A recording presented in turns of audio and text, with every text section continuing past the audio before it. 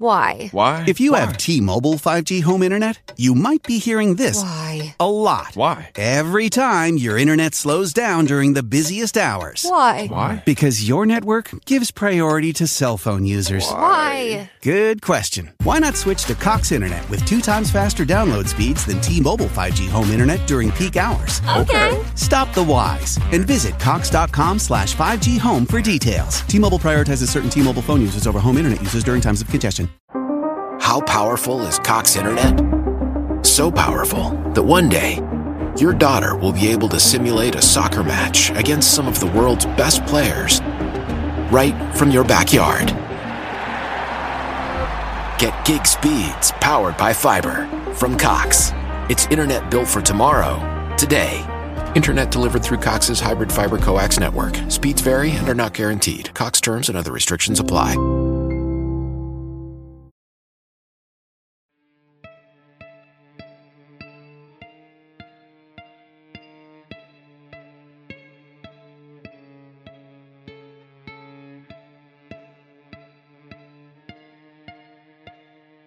High atop a mountain in rural Appalachia, in upper East Tennessee, is a rock in which strange figures are carved.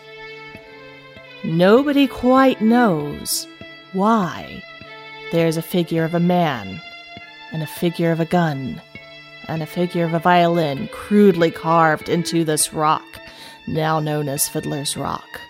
But what everybody can agree on is if you listen closely, you can hear the ghostly chords of a fiddle playing in the wind. But why? It's exactly what I was thinking, Becky. Well, hello, Hainted Loves. Welcome to Homespun Haints Bonus Edition. I am Becky. And I am Diana. We recently interviewed Brandon Schexnayder of Southern Gothic, the podcast, and Southern Gothic Media. He has a lot of projects that he does with his sister Brienne. And he told us a story of Julia Brown, something that's near and dear to his heart because he's from New Orleans. But he also hinted at another story that you can find on his podcast about Fiddler's Rock. And of course, I was intrigued because I grew up right by Fiddler's Rock. It's in Johnson County, which is about 30 miles from my hometown of Kingsport, which is in Sullivan County, right next to Johnson County. So yes, very close by. This is a location that we used to hike. I don't know if I've ever been to Fiddler's Rock. Probably. I don't think there's a bit of those mountains I haven't traipsed on at some point in my life, but I don't remember ever having it pointed out to me and be like, that's the rock. But I always was encountering weird things. But it's a rock, and it has these strange carvings on it, these strange, crude carvings. It does exist, and there are ghostly fiddle sounds that you will hear around the rock. All of that is 100% hardcore fact. Okay. Even the ghostly fiddle sounds. Yeah. I stand by that. However, what we don't know is why. Oh, really? But there are quite a few legends. There are so many legends around this strange little rock. Hang on. So the legends didn't come first, and then people started hearing ghostly fiddle sounds. They literally just went to this rock, saw the pictures, heard fiddle sounds, and made up. Well, I say made up, but which came first, Becky? The fiddle sounds I don't know. Or the legend? I don't know. That's what's so cool about oral history in rural parts, right? You don't know. You don't know. It's folklore. It's beautiful. It's so cool. I'll first tell you the story that Brandon talked about on our show, and he goes into a lot of detail on his own episode. So we'll put that link into our show notes for the Julia Brown episode. Of course, being from the area, I have my own twist and my own thoughts on it because it's something I grew up with. So I'm going to tell you the version I heard, which is just a little bit different from what Brandon says in his episode. About 100 years ago or so, sometime in what would have been called Victorian in other parts of the world, but of course in East Tennessee, there wasn't anything Victorian about that area. There was a man by the name of Martin Stone. Interestingly enough, this rock is on a mountain called Stone Mountain, which is not the same Stone Mountain that's in Georgia. Now, Martin Stone made his living by being a traveling violin player. He played everywhere that would have him. Weddings, funerals, get-togethers, barn dances, barn raises, all of the above. Anytime you needed music, Martin was there. He was a professional country fiddler before there was such a thing. The story goes that one day on his day off, Sundays, Martin didn't work on Sundays. He wandered up to Stone Mountain, to this very rock. He pulled out his fiddle and he started playing to the mountains, just relaxing, working on his day off. I don't know why. Why he'd even have it with him, unless he had planned this. I don't know. Maybe he just wanted to work on something or practice something and not have anybody listening to him. But anyway, as he was playing, he noticed that the rattlesnakes in the area started coming toward him. Now in Tennessee, we have 3 kinds of snakes that are venomous. We have 3 kinds of snakes. And as a kid, you are taught this in kindergarten. Other places you learn your ABCs, not in East Tennessee in the 80s, you have a lesson on snakes. You are told what snakes you can avoid and what snakes won't hurt you. And the 3 snakes that we learned about. Oh, can I guess? Okay, yes, you can guess. Are they all types of rattlesnakes, or is rattlesnakes one of the types? Timber rattler is one type. Timber rattler is one type. Mm-hmm. And then cottonmouth? Mm-hmm. And then copperhead. Very good. Ding, ding, ding. Of course, as a teenager, I learned there was actually a 4th snake because I ran into it. Is that the elusive trouser snake? What? Sorry. No. You said you learned as a teenager there was a 4th kind of snake that you ran into. I was a little nervous that you were going to start talking about penises again. No. No, I literally ran into this fellow. He was a water moccasin. Ooh, there's those, yeah. Yeah, they look a lot like copperheads. I was hiking, as I was wont to do. Like I said, I traipsed all over their mountains, and I was running through the woods. Sorry, my country's coming back. I can't tell the story without the country slipping back in. So I was running across a bridge, all happy-do, 13 years old, doop, in the middle of nowhere in the woods. And as I made my way almost to the end of the bridge over this little creek, I saw him, and he saw me. And he came up and looked at me with his beady little eyes. And I, being mid-run, froze in a way that only instinct can make one do. On one leg, mid-air. And I don't know how long we both sat there and stared at each other. He was maybe 2 feet away from me, but we did. We sat and stared at each other, neither of us daring to blink, and I stood on 1 foot. The only movement I made was when I heard some family members coming up from behind me because we were all hiking together. And I took one hand that was still in air, and I turned it around and put it behind me to motion stop. But none of the rest of my body moved, and my eyes did not leave that snake. And after for what seemed like an eternity, he decided that we were going to be okay. And he slithered off the bridge into the creek, and I put the other foot down. That's how I discovered there's a 4th kind of snake in Tennessee that you got to be worried about. Wow. Oh, did the family coming up the road, did they stop? Yep. It was my dad and my sister. You see a 13-year-old girl on 1 foot standing perfectly still, making the motion to stop, you stop. Because that ain't normal. Okay, so your instinct to stop, it worked kind of like the Jurassic Park. They have to see movement reptile brain. I think I just wanted to indicate to it that I was not a threat. He stared right into my eyes. But it was almost like there was like a weird psychic connection. Ooh. And I just froze. And it was like every part of my being was saying to the snake, I won't hurt you. Please don't hurt me. Let's go about our own ways. I think I know why it didn't hurt you. It knew you were a fiddle player. It could tell.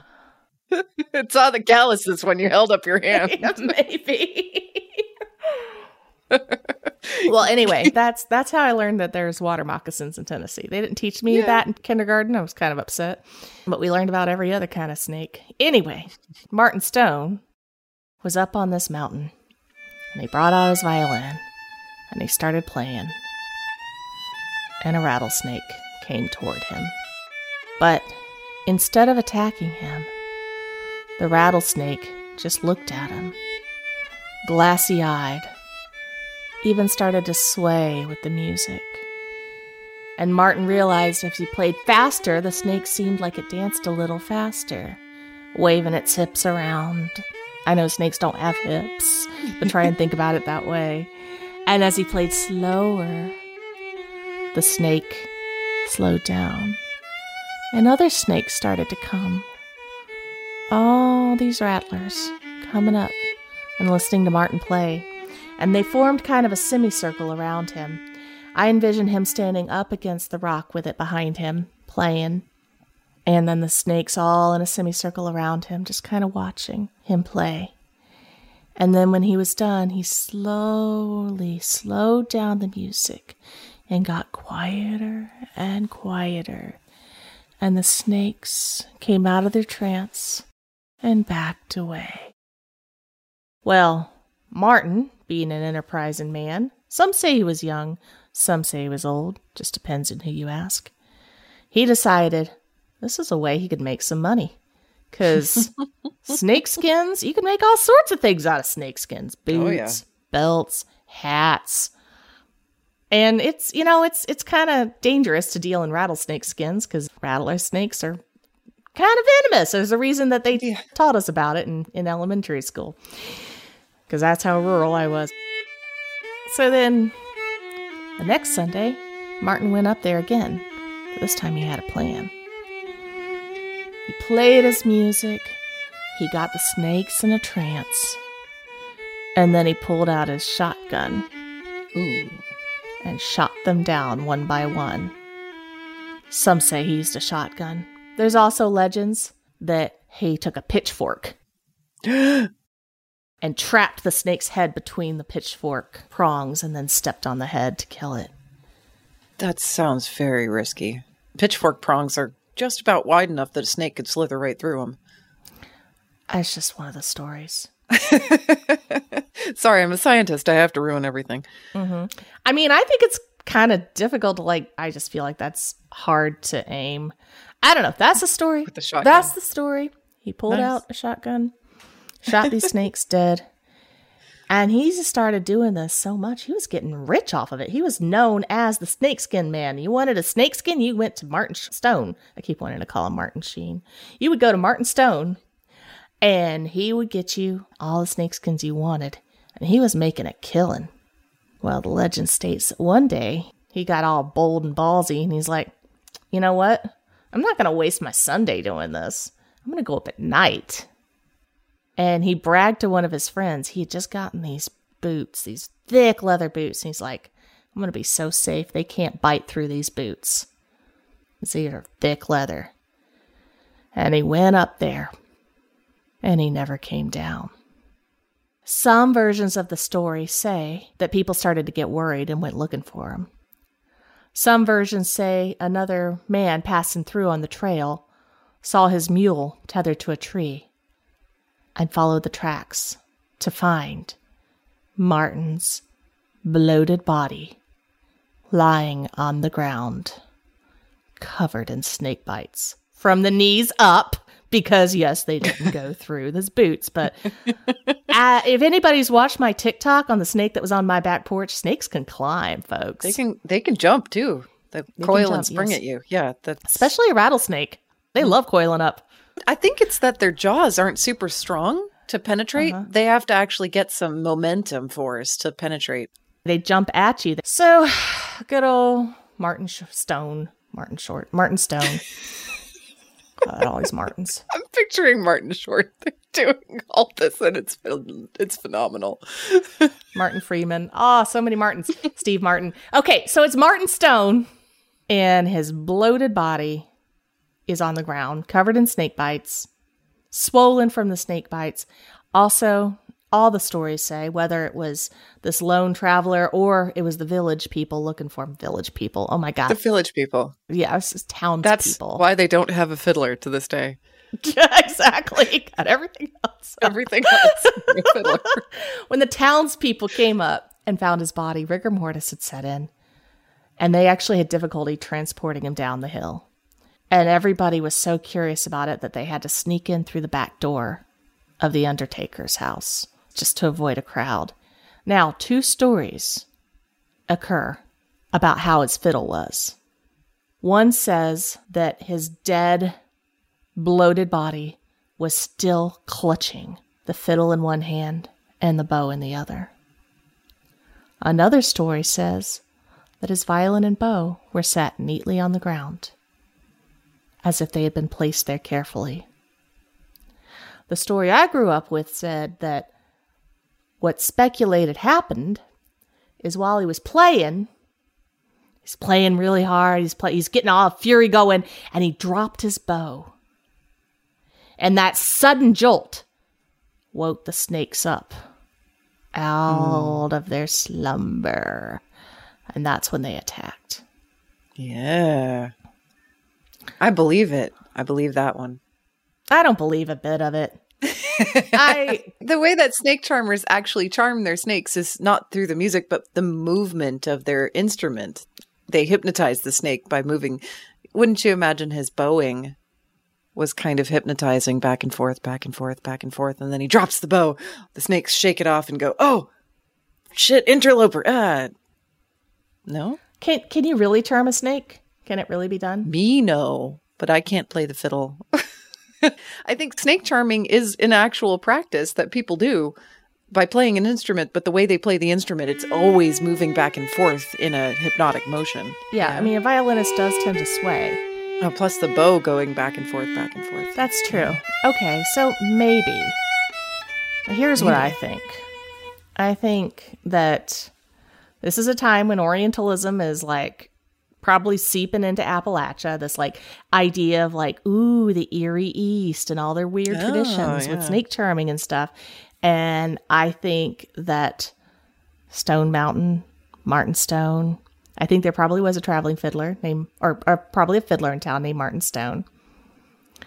I think you definitely can hear the fiddle playing from that rock. I think he may have died from snake bite. Maybe he was trying to collect hides on the side, but I don't think he was charming snakes. I think that is just a legend that kind of emerged. Maybe it's something that he was telling folks, how he got the snake skins. So that they wouldn't know his proprietary snake hunting methods.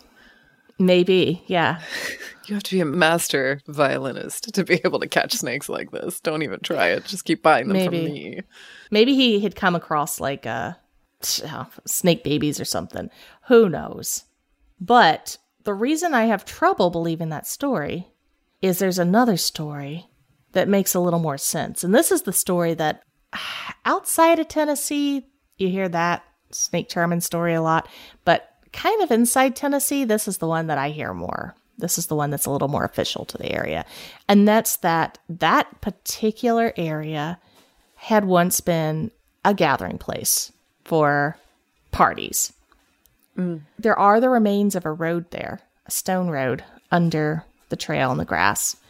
And so that legend says that it was called Fiddler's Rock because the fiddler would stand on the rock and the people would gather. And that's why there's so many carvings there. That does make people sense. Would come over and have a good time. There's other stories about why there's carving there. One says that the carving points to a still. So bootleggers through there would be able to tell which direction to go. There's another one that says that another symbol on the rock is pointing to a silver mine, which has never been found, that was discovered in the 1700s by one guy. Those are all the legends. But I think that it was a place where people gathered, a place where people made music. Maybe one of those music makers was Martin Stone. Maybe he claimed to go to that rock when people weren't there and kill snakes. But I don't think he was charming snakes with his violin.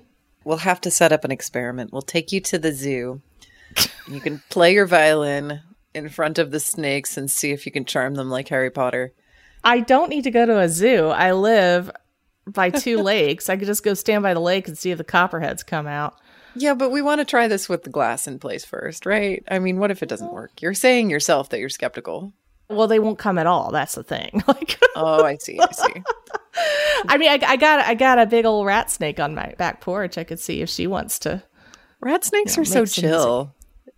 I mean, a rat snake would probably never even think to like try and strike a human.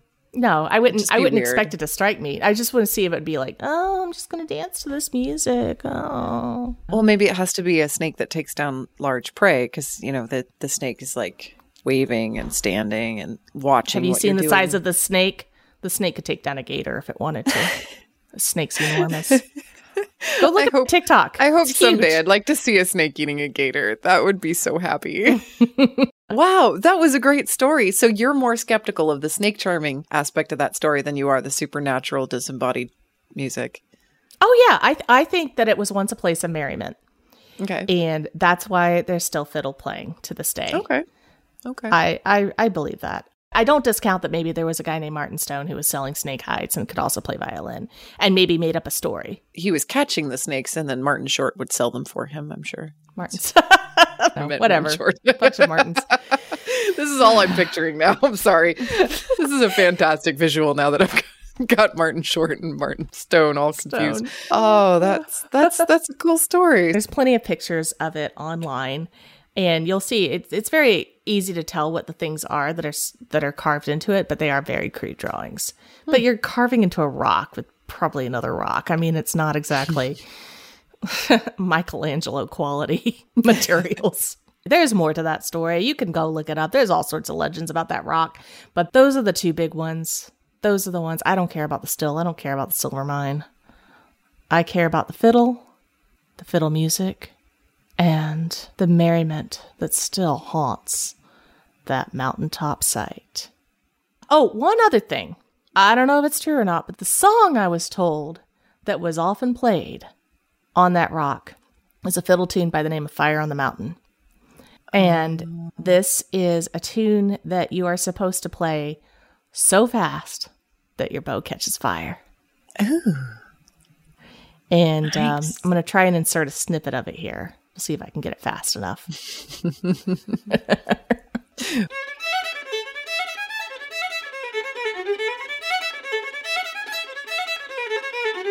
Becky, that was charming. I enjoyed that story very much.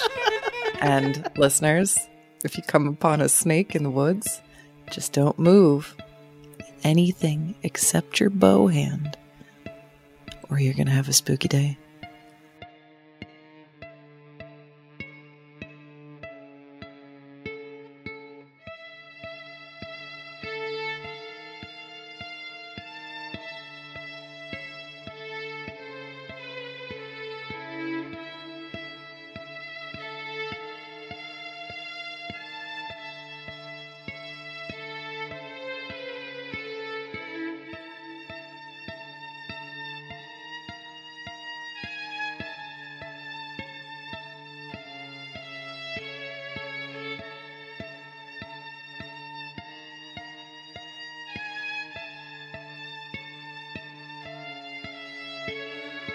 Homespun Haints is hosted by Becky Kielimnik and Diana Doty, and produced by Homespun Haints Media LLC.